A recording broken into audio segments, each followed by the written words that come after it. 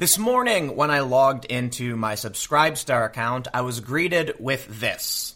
Essentially, I can't use PayPal to pay out the money that you guys have donated through Subscribestar. The only other alternatives are like bank transactions, which doesn't work for me for a lot of different reasons. Now, I don't know what this means necessarily, but I do know that there are already activists targeting Subscribestar, and we knew this was going to happen.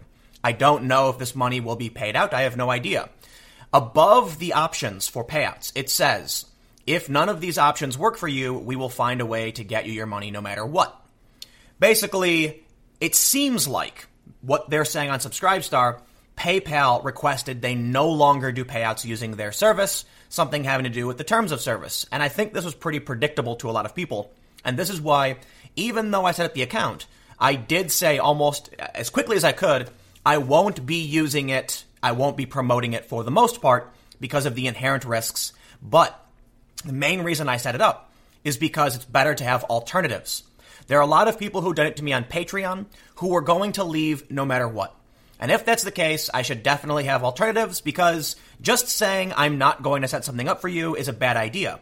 But for those that did move from Patreon to Subscribestar, just know that there is a risk that the money you're donating doesn't come to me. And this is going to affect a lot of people. Admittedly, I have done really well with people donating on Subscribestar, but it's not the end of the world. I would add that a lot of people went to my personal donate page with PayPal and have signed up there. So where normally in the beginning of videos, I do a shout out to how you can donate to me, it's actually part of the video in this instance. So now I'll just show you. You can go to timcast.com/donate if you would like to give monthly. There's crypto options for those that like cryptocurrency, and there's an option for a PO box. Admittedly, I don't live near Hoboken anymore, so this is checked relatively rarely.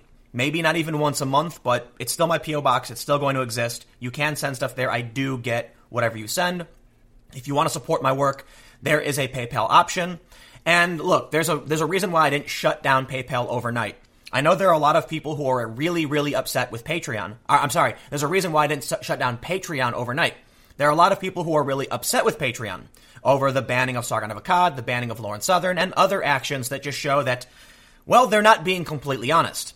But most of the people who give to me, probably about 67% or so, have no idea what's going on, don't know what's happening, and I can't necessarily go through 1,300 emails to let everybody know for sure, and then try and move them somewhere else. And shutting down Patreon overnight would be really bad for me and it would be bad for me. Look, I want to make videos every day. I want to talk about these issues.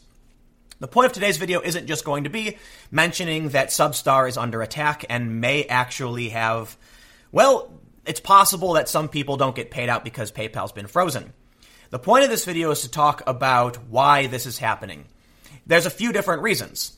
One thing that was suggested to me is that these companies are protecting their corporate monopoly, the oligopoly. It's funny that BitChute gets suspended from Patreon for hate speech or whatever. And BitChute, I believe, has been they had their PayPal, or I'm not entirely sure. They've been affected in other ways because they apparently host hate speech or whatever. Well, BitChute is a competitor to a lot of these companies, so it's interesting that even though there's no big outrage campaign against BitChute, there's been like one article, they get targeted. Somehow these companies seek people out and remove them before they can get negative press or before they can actually become a threat to these companies. It would seem like why PayPal wants, Subscribestar to shut down paying out. At least that's what it says on the site. Okay, Subscribestar said PayPal requested they no longer do these payouts. Well, some people suggest it's PayPal protecting their buddies. We heard Jack Conte say that the CEOs in Silicon Valley, they all talk to each other. So either they all share the same ideology, which they probably do, or they request that, hey man, get rid of those guys. They're competing with us. That's one theory. It's a conspiracy theory, so I'm not a big fan of that. I think for the most part, you've got activists in media who are smearing people, and this causes these companies to panic because they don't want negative press. So then they're going to say, hey man, I don't want to have anything to do with whatever it is you're doing. I have no idea what you're doing. I'm just scared. Activists, they really do scare these companies. Some people have asked me, why is it that people are so scared of these activists? Well, it's actually really simple. My favorite analogy, maybe not, I don't know if it's an analogy, but my favorite way to explain this is, do you think Sargon of Akkad is going to rally a group of liberalists to show up to the headquarters of a Silicon Valley company and smash windows and throw Molotov cocktails? Of course not. Well, I mean, aside from the fact that Sargon lives in the UK, no. The liberalists, the intellectual dark web types, conservatives, will never do that. There's absolutely zero threat from these activists for any kind of street violence. But let me ask you this. Do you think the regressive left will? Well, of course they will. We see them do it all the time. And then, of course, the media will lie about it. What ends up happening is these companies get scared of potential violence, harassment campaigns, targeting themselves and their families. Look what, Antifa showed up to the home of Tucker Carlson.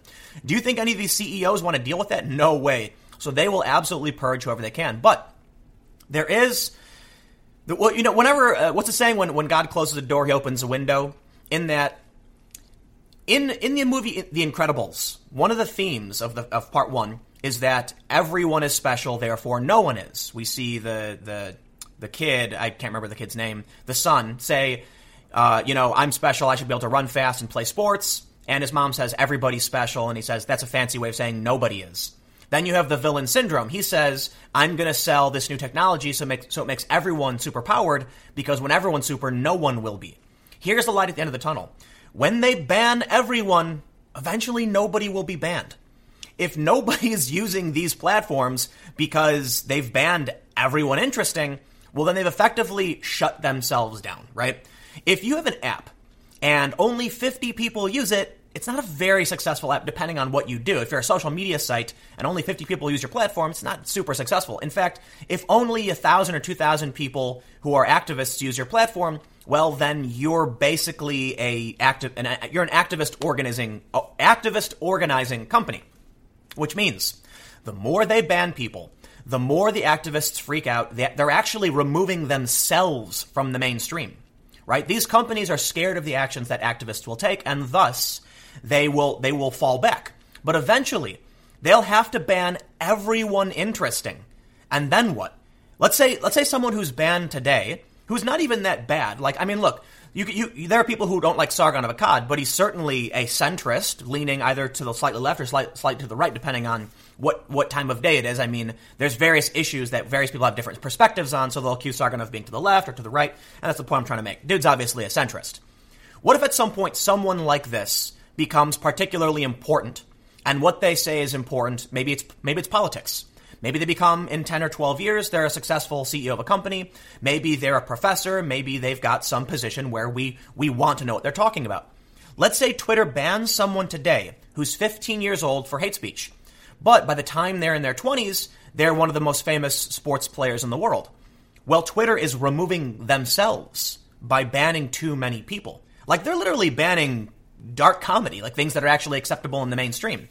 What Sargon did to get banned from Patreon is not even that egregious, using a racial slur in an abstract way to make a point about racists and how they view minorities is much, much different from going on a racist tirade. But now, let's take a look at some examples that I have pulled up that I want to talk about something else to kind of round off this video. I'll say this.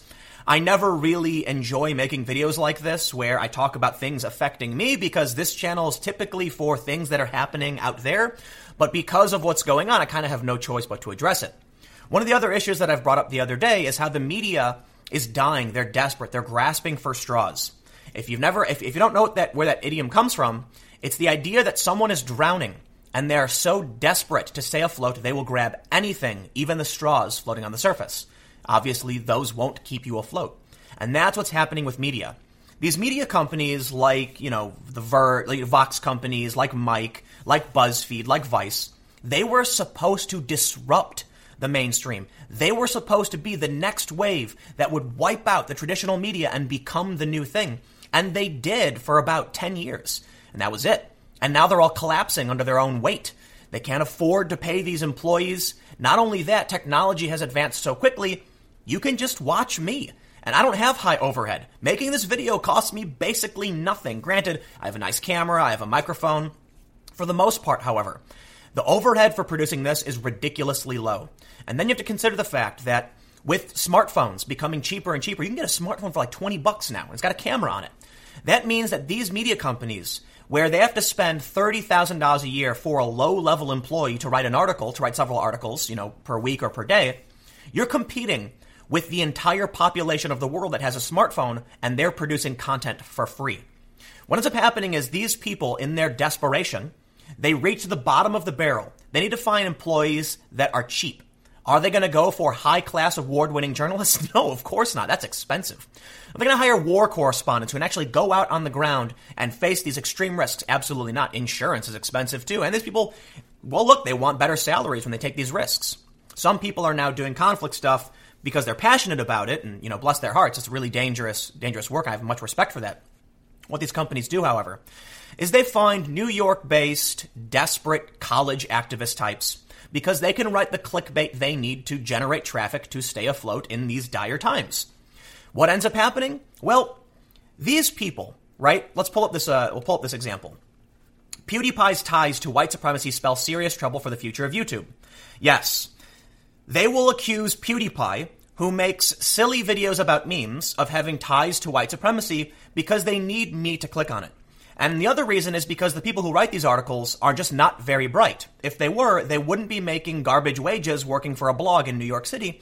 They'd be specialists or doing something much more significant than just writing blogs about the latest celebrity gossip, which is effectively what this is.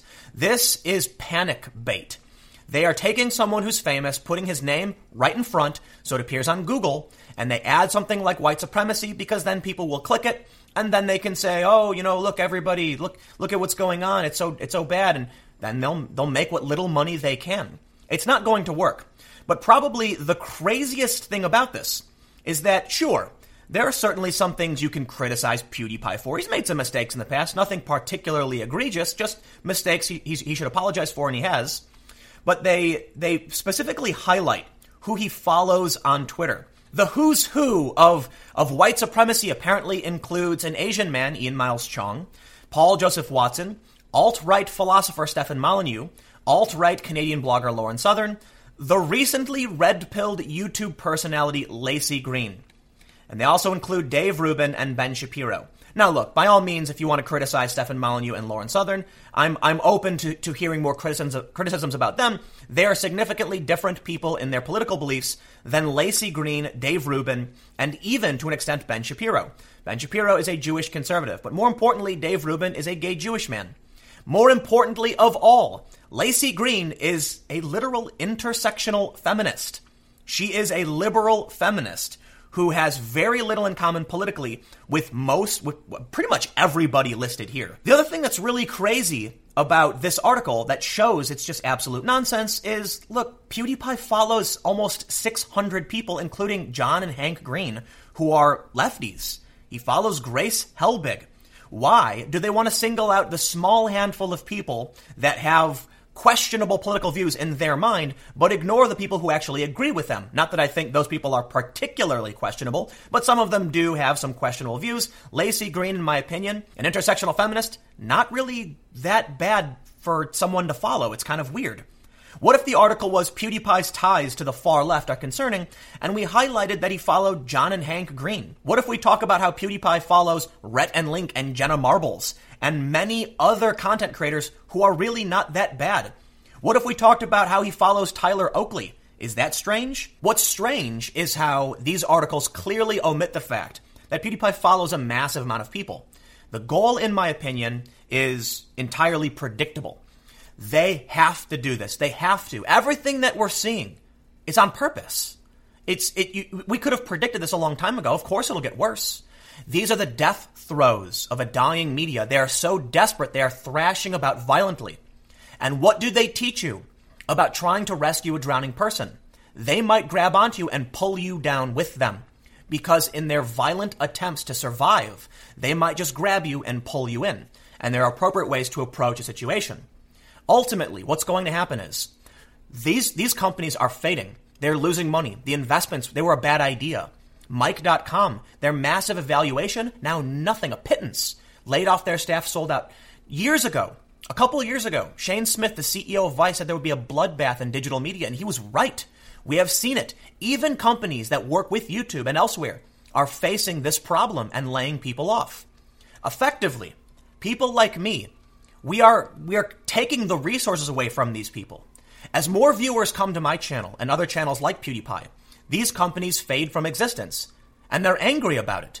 So in their anger and frustration, they project onto us these smears, these lies, in an effort to try and save themselves. I actually pity these companies. I pity these writers. They won't have jobs soon. They struggle. They're basically living in squalor for the most part. When I worked at some of these companies, these people live crammed in tiny apartments where they all share bedrooms, and it's just not fun. They don't have the American dream. And it's because their industry is dying, and they've made the wrong bet. The investors made the wrong bet. They made the wrong bet. And this is why I left these companies. I knew what the right bet was. The right bet was going independent. And so even though I started independent, worked for some of these companies for a couple years, I ultimately decided not to go and work for these companies after my contract ended with Fusion. Full disclosure, well, actually, I should omit for the sake of the privacy of certain individuals, but I was offered jobs from a lot of these companies, and I ultimately chose not to do it. And I said at the time it's because they don't know what they're doing and they will not survive. They can't see what's in front of their faces. Most of these people can't see beyond the superficial, and that means they will eventually fade from existence. But in their dying breath, they're looking up as they sink in the water and they see us. They see the independent creators who are just chilling with our heads back, kicking our feet, backstroke, no problem. We're not sinking. We don't have to worry about massive overhead, but they're angry about it. So what they do is they tell the other drowning people, and they tell the people who are watching on shore that we're the reason they're drowning, and it doesn't work. Then they say we're actually evil. We're evil demons. They smear us. They lie about us because if they can remove us, then they can get the eyes from those who are watching. And that's why this all happens. Why they target something like Subscribestar. Why Subscribestar had PayPal shut down. It's part of it. These media companies in their smears are trying to strip our resources from us. And if we can't make money from alternative platforms, if we can't make money on the internet, well, then we can't produce content for the most part. That's what they think, at least. Because they don't seem to realize that even if I can't monetize what I do here, I'm still going to do it. People who produce content on YouTube and on independent, on social media platforms, they aren't doing it because it's a chance to be rich. Some people, sure. They do it because they want to. And many people who do it actually have jobs, and they use those jobs to subsidize this type of content. So it'll never work. And I'll tell you what'll happen. I will make another prediction that these people should have been paying attention to. They will lose. They will continue to lay themselves off. The companies will continue to collapse. And eventually the lies will evaporate and it won't matter anymore. Because either these social media platforms are going to ban everyone and thus make themselves niche activist organizing websites, or people will just decide, we'll make our own community. We'll make our own platforms. Now, one thing that's interesting is they often talk about how, the activists say, if you don't like it, go make your own platform. But then they certainly chase you to the ends of the earth to try to destroy you. They don't really want you to make your own platform. They will destroy that platform by any means necessary. I mean, there are groups that call themselves that. But eventually, when you push people away and you leave them no choice, they don't just roll over and die. They don't beg for forgiveness. They get angry. Why does PewDiePie follow some people like Ian Miles Chong or Jordan Peterson or Dave Rubin? Well, maybe it's because you lied about him so much, and he found other people who are lied about too and said, maybe they're onto something. Maybe there's a reason they're lying about us. The more they do this, the more they're just pushing people away. And I certainly hope they do it more. Push as many people away as possible. Keep doing it. Because there are people who are waiting with open arms saying, look, you don't have to live like this. You don't have to be scared the media will lie about you. Ultimately, it's going to keep happening until these companies cease to exist. Until the investors say, maybe these companies are a bad idea. How many people invested in Vice and are now regretting it? How many people invested in Mic.com or these other digital platforms and regret it because they're shrinking? They probably do. And those investors are going to look for other means to make money. And what are they going to see? They're going to see independent creators who are starting small channels with low overhead that make a decent amount of money. And they're going to say, I would rather invest in something like that. Perhaps. Or at the very least, these companies won't exist and what they say just doesn't matter in the long run. And what matters are creators like me and people like you who watch channels like me. So, look, I could rant on this issue for a long time. I did want to make something more news related, but it had to be talked about for the most part because I don't know if Subscribestar is viable in the long run. And that's why almost immediately after I launched it, I said, just go to PayPal or nothing, because maybe there is nothing. But I'll tell you what, I'm not worried about it. As a lefty libertarian type, what I see so often when people make these memes about the political compass is they don't seem to realize they accuse the lefty libertarian types of being Antifa. No. You're wrong. Antifa is a statist, not libertarian type, okay? Libertarians, either on the left or the right, believe that you can't force people to do things, to an extent, right, depending on how far down you go on the libertarian spectrum. Left libertarianism is about cooperation. And I've explained this, but basically it means the government I want believes in mutual aid and cooperation and less competition. But it can only be achieved through mutual aid, meaning I can't force you to live in a society where you pool your resources with mine to try and make everyone live more comfortably. And I shouldn't be allowed to. If you don't like it, well, then that's just too bad, unfortunately. And this is the best part about the lefty libertarian types. It tends to be pot-smoking hippies with their crystals laying on a beach saying, yeah, whatever, man. And they're chill. And this is why it's hard mode. For one, lefty libertarian types are just sitting back saying, maybe, I can't make you do it. That's too bad. So their dreams will never come to fruition. And it's also really difficult to convince people through honesty and through, maintaining your integrity, say, this is why I think we should live this way. And if you can't, then you can't do it. I think left libertarian is probably the hardest political the hardest ideology to accomplish on the political spectrum, because we can't force people to do anything. And even among lefty libertarian types, they're pretty chill, laid back, saying, well, there's no point in pushing too hard, just go with the flow. So we're at a disadvantage. Right libertarian types tend to be more about competition and free markets. But the point is, those who want to control you and tell you what you can or can't do are not left libertarian. Those who want to smash windows and start fires, that is not left libertarian. That is left authoritarian. The idea that you can impose your rules on others without their consent. And so the point I'm trying to make before I sign off for today's video is that if all else fails, you can find me chilling in the woods with a dog living off the land. And it is what it is. And I think it's a really important mentality to have, that you shouldn't, don't feel like the world is ending and you have no choice, because there's some tides you can't, there are some things you can't control. Sometimes it's a tsunami and there's nothing you can do to stop it. And the appropriate response is retreat. Sometimes it's not. Sometimes you need to go head on and risk everything to sacrifice, but it's important to know where the line is. It's important to know when to choose your battles. And for now, my battle is here to make sure that we can maintain free expression and free speech, because my vision of a beautiful future is a centrist, center-left, cooperative, but with meritocracy involved, something where we want to take care of each other and we agree to do so. And so long as these insane religious zealots who care only for power continue to maintain power, it's only going to get worse. And I'll end by saying this. If I were to make a grand prediction, I've said I was going to end a while now, but if I was going to make a grand prediction, I would predict that we are headed for an absolute nightmarish dystopia. Because whatever is happening, I don't think it can be stopped. I really don't.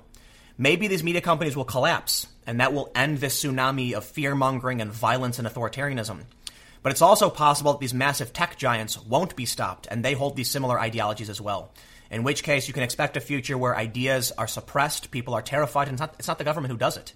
It's your fellow citizens, scared of each other, scared of being reported. Think about this. I said I was going to end, but I got to say one more thing. They want to deplatform people. But what happens when they suspend the license? What if they said, you know what, Alex Jones? It's not just that we're going to ban you from iTunes. We're going to revoke your phone license because it belongs to us. And then his phone gets bricked. Well, if people only use cell phones from now on, what's he supposed to do? Go buy a landline? That's where we're headed unless something changes. Now, I tend to be for regulation, and I think this is why we should have similar regulation. A phone company can't ban you for your conversations. Maybe it should be true that it's the same for an iPhone. It's the same for how Twitter works, but I don't know. Anyway, I'm going to rant too much on this issue. Just something I had to get, I don't know, whatever. You can follow me on Twitter at Timcast. I'll have more videos up on my second channel, youtube.com/TimcastNews, starting at 6 p.m. Thanks for hanging out for this extended open conversation video, and I will see you at 6 p.m. on my second channel.